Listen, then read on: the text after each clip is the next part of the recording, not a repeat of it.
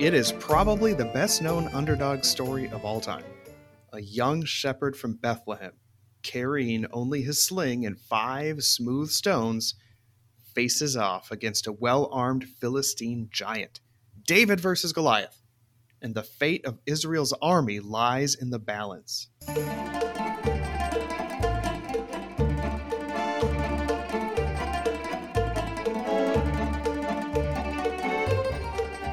Welcome to our Shalom Y'all Ministries podcast. Hi, I'm your co-host, Adam Keim, alongside my good friend, Dr. Daniel McCabe. Hey, Adam. The purpose of our podcast is to teach and encourage those who love the Bible, the land of the Bible, and the people of the land.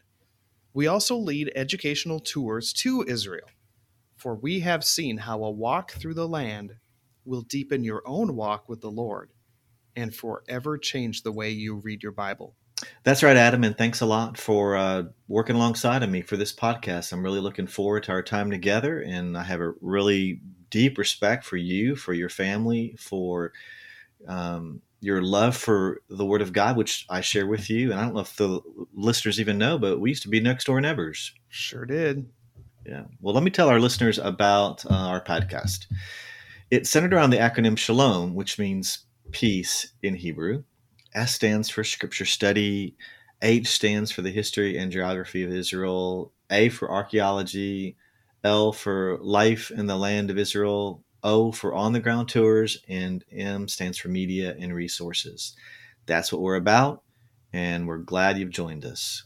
Well, in our first segment each week of the podcast, we'll take a few minutes to cover various topics. Could be anything, including stories from Israel, the latest archaeological findings, discoveries in the scriptures that we've made, trivia, and more that we hope you'll enjoy. Well, Adam, I'm a Texas boy. I think you know that. I was raised here from the time I was a little fella till the time I was in college and worked for a while in Texas, moved to Louisiana for a few years to pastor there, and then came back to Texas. And I loved growing up there and the people there. But now I'm living in Alabama, and my wife's from here, so this is her home state.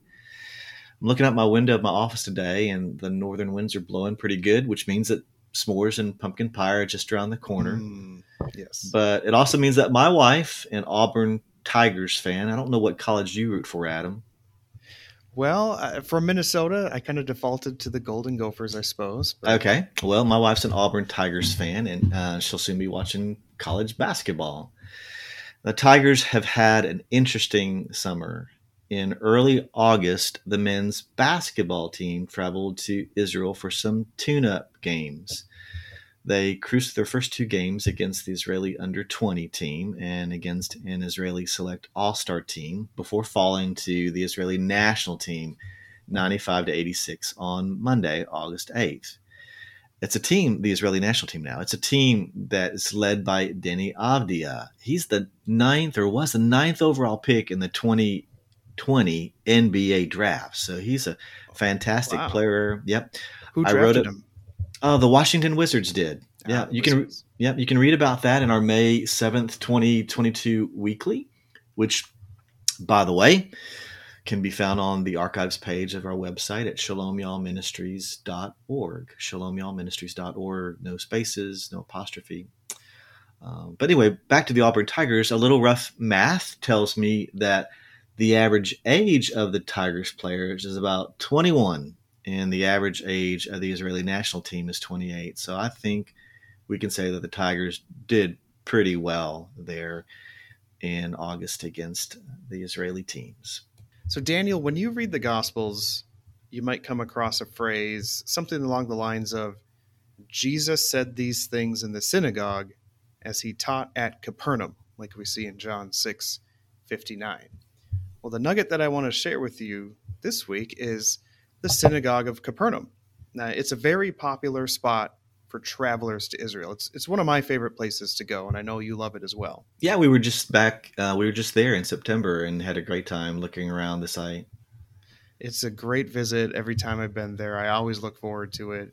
And there, you can actually walk through the remains of a stunning limestone building. It's beautiful. That you would easily recognize it as an ancient synagogue. In some ways, it kind of looks almost like a little church building. But the limestone structure that you see is modern, so to speak, from the 4th century AD. Now, anything after Jesus' day can kind of be considered modern in my book. But that building rests right on top of a basalt stone foundation, and basalt is a darker volcanic rock. And that was the very synagogue in which Jesus taught and performed so many miracles. Most of what has been uncovered at the town of Capernaum are the remains of basalt houses from Jesus' time. That certainly makes up the town of his day, that is, his own hometown during his public ministry.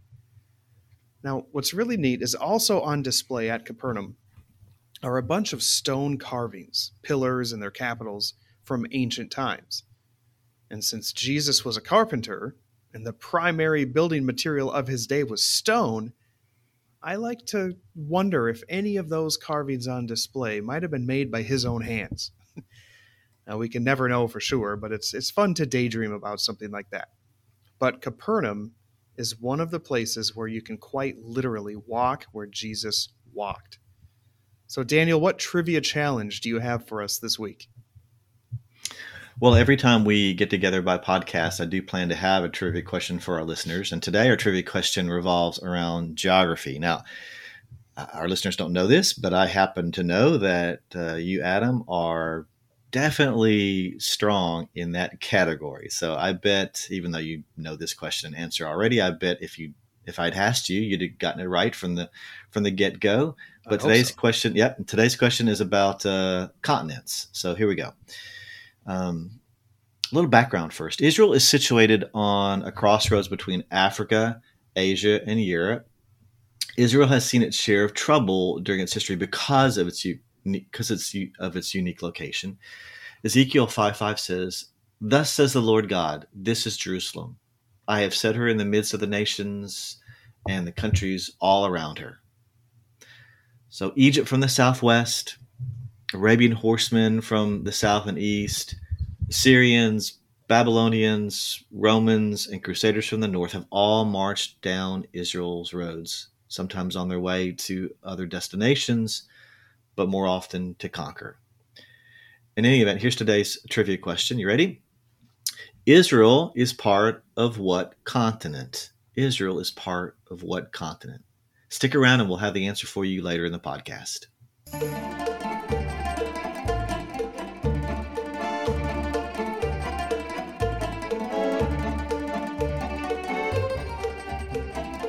There's always so much going on in Israel, both in history and today.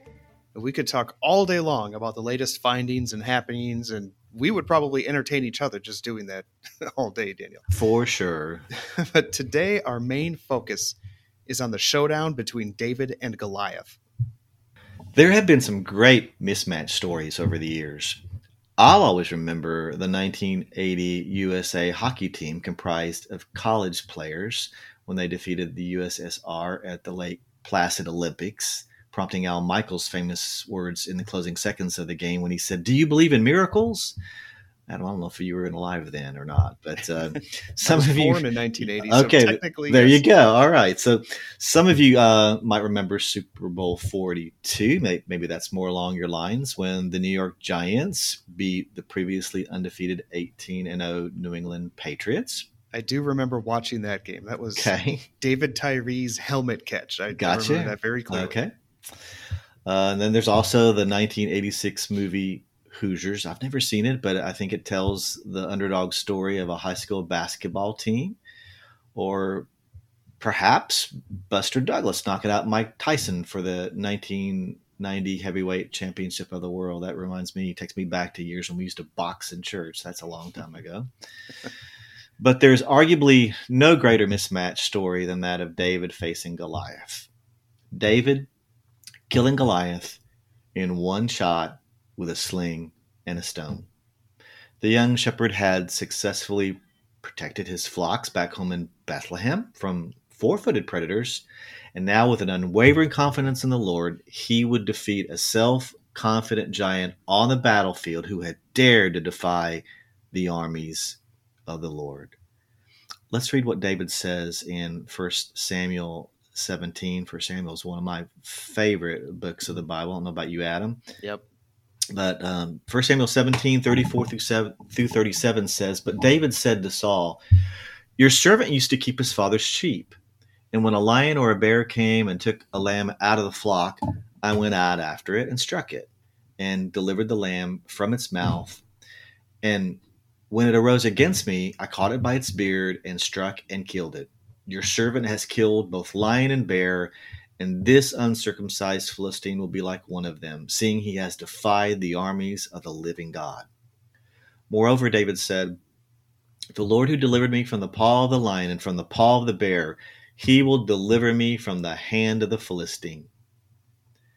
But many have questioned whether a sling and stone like that of David's could actually kill a giant with one blow. I love physics, always have. I don't know if you ever enjoyed the sciences like I have, Adam, but I've also pastored for 30 years, so it seems like a little bit of a dichotomy there between the two. But yes, I first graduated from LeTourneau University with a Bachelor of Science degree in mechanical engineering and even worked for a time at an aeronautical company. My kids make fun of me a bit here, but I've even been known to read my physics book for fun. So this is right up my alley. Could David's sling is the question. Could David's sling have produced such deadly force, though? Well, meet Luis Pons Livermore. He's the slinging champion of the Balearic Islands. I had to look that up. They're located off the eastern coast of Spain. You ever been there? Not to Spain yet. All right. Okay. Well, maybe we can go together. His target, he put a load cell, which measures impact. He mounted it on top of a 9-foot pole, roughly the size of a Goliath's unprotected forehead. The surface of the load cell measured only 4.6 square inches.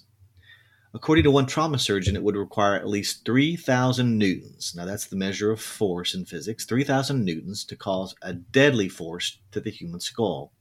So Luis took his swings at the pole. David needed only one until he recorded a direct hit. And what did the load cell read? 3,620 newtons.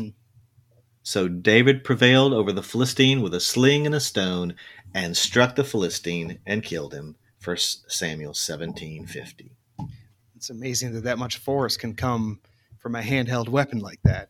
Mm-hmm. And I think it's also neat that David got his ammunition from the battlefield itself. Now, to this day, a brook runs along the floor of the Elah Valley. And just like David gathered smooth stones from that brook, our listeners can actually do the same. Yeah, in fact, our group that went to Israel in September of 2020, we went down there to the brook. The brook was dried up at that time, being so late in the summer, but we've been there too. I got mine several years ago. I stooped down and picked one up, and the one I picked up was a bit larger than what a normal sling stone would have been. Sling stones typically were the size about like a baseball. Gotcha. I got it from the brook myself, and it's on my shelf at home, and I'm sure that I got the very stone that bounced off of Goliath's head, rolled back down into the brook, and into my hands 3,000 years later. I'm sure you did too. Of course. But a visit to the Elah Valley can be very helpful to get your bearings straight about what happened between Israel and Philistia in 1 Samuel 17. The valley is flanked by 2 hills. And imagine Israel encamped on the hill to the north, and the Philistines encamped on the ridge to the south, and between the towns of Soko and Azekah to the west. David was a shepherd for his father's flocks, and Bethlehem, his hometown, was close by that battlefield, just up the hills to the east. Now, as a boy, David would have been all over that region, so he probably could have made the trip to his brothers blindfolded. His father sent him to bring provisions to his brothers in the army, and the path between Bethlehem and Israel's encampment was short, direct, and David could have easily made it without running into any Philistines. Now, when the Philistines fled after their champion Goliath fell, they retreated to the west through the valley and past Azekah and then on to their own cities. And of course, as we know, God granted Israel the victory by having Saul's army pursue the Philistines all the way to the gates of Gath and Ekron, the Philistine strongholds. Well, Gath is a place that I want to visit one day. I almost was able to see Gath on our last trip to Israel, but weren't quite able to squeeze that into our itinerary. But Now, you I'd might like have to. seen it when you were on top of Azekah, because you can look to the southwest, and on a clear day, you can see the hill of Gath. Yes, I think our guide even pointed it out to us over the hills, but we weren't able to get there. I'd love to go one day. Well, here are two faith lessons to take away from this story. First of all, number one, your courage strengthens others around you. In 1 Samuel 17:32, David said to King Saul, "Let no man's heart fail because of him," meaning Goliath. "Your servant will go and fight with the Philistine."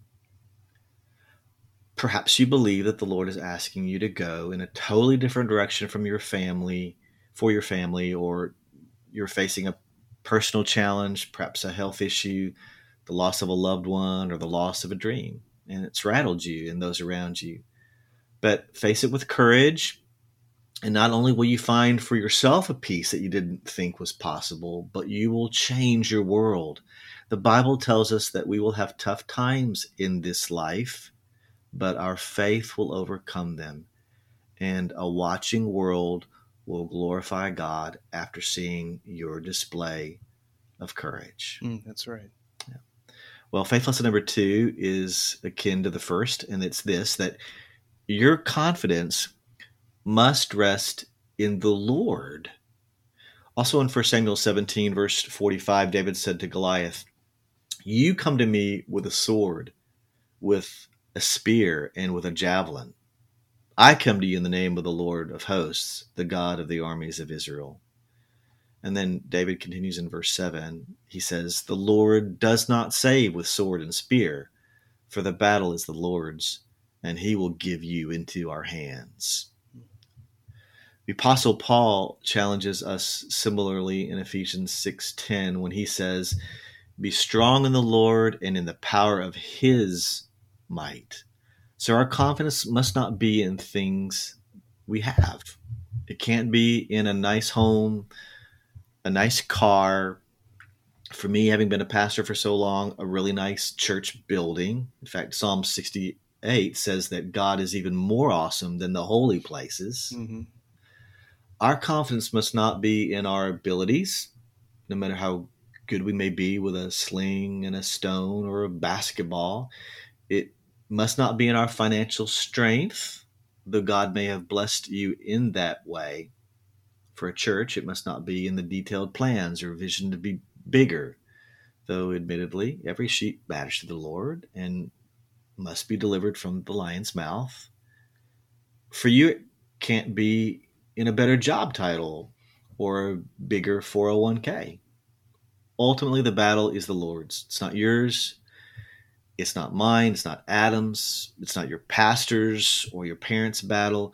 Your success as a church, as a family, must come from each individual's confidence in the Lord. I'm going to waver at times, and I'll need to see you step out to meet the giant. It will strengthen me. You will waver at times, and you need to hear me say, the battle is the Lord's, but therein lies our hope. Be brave. Be strong in the Lord.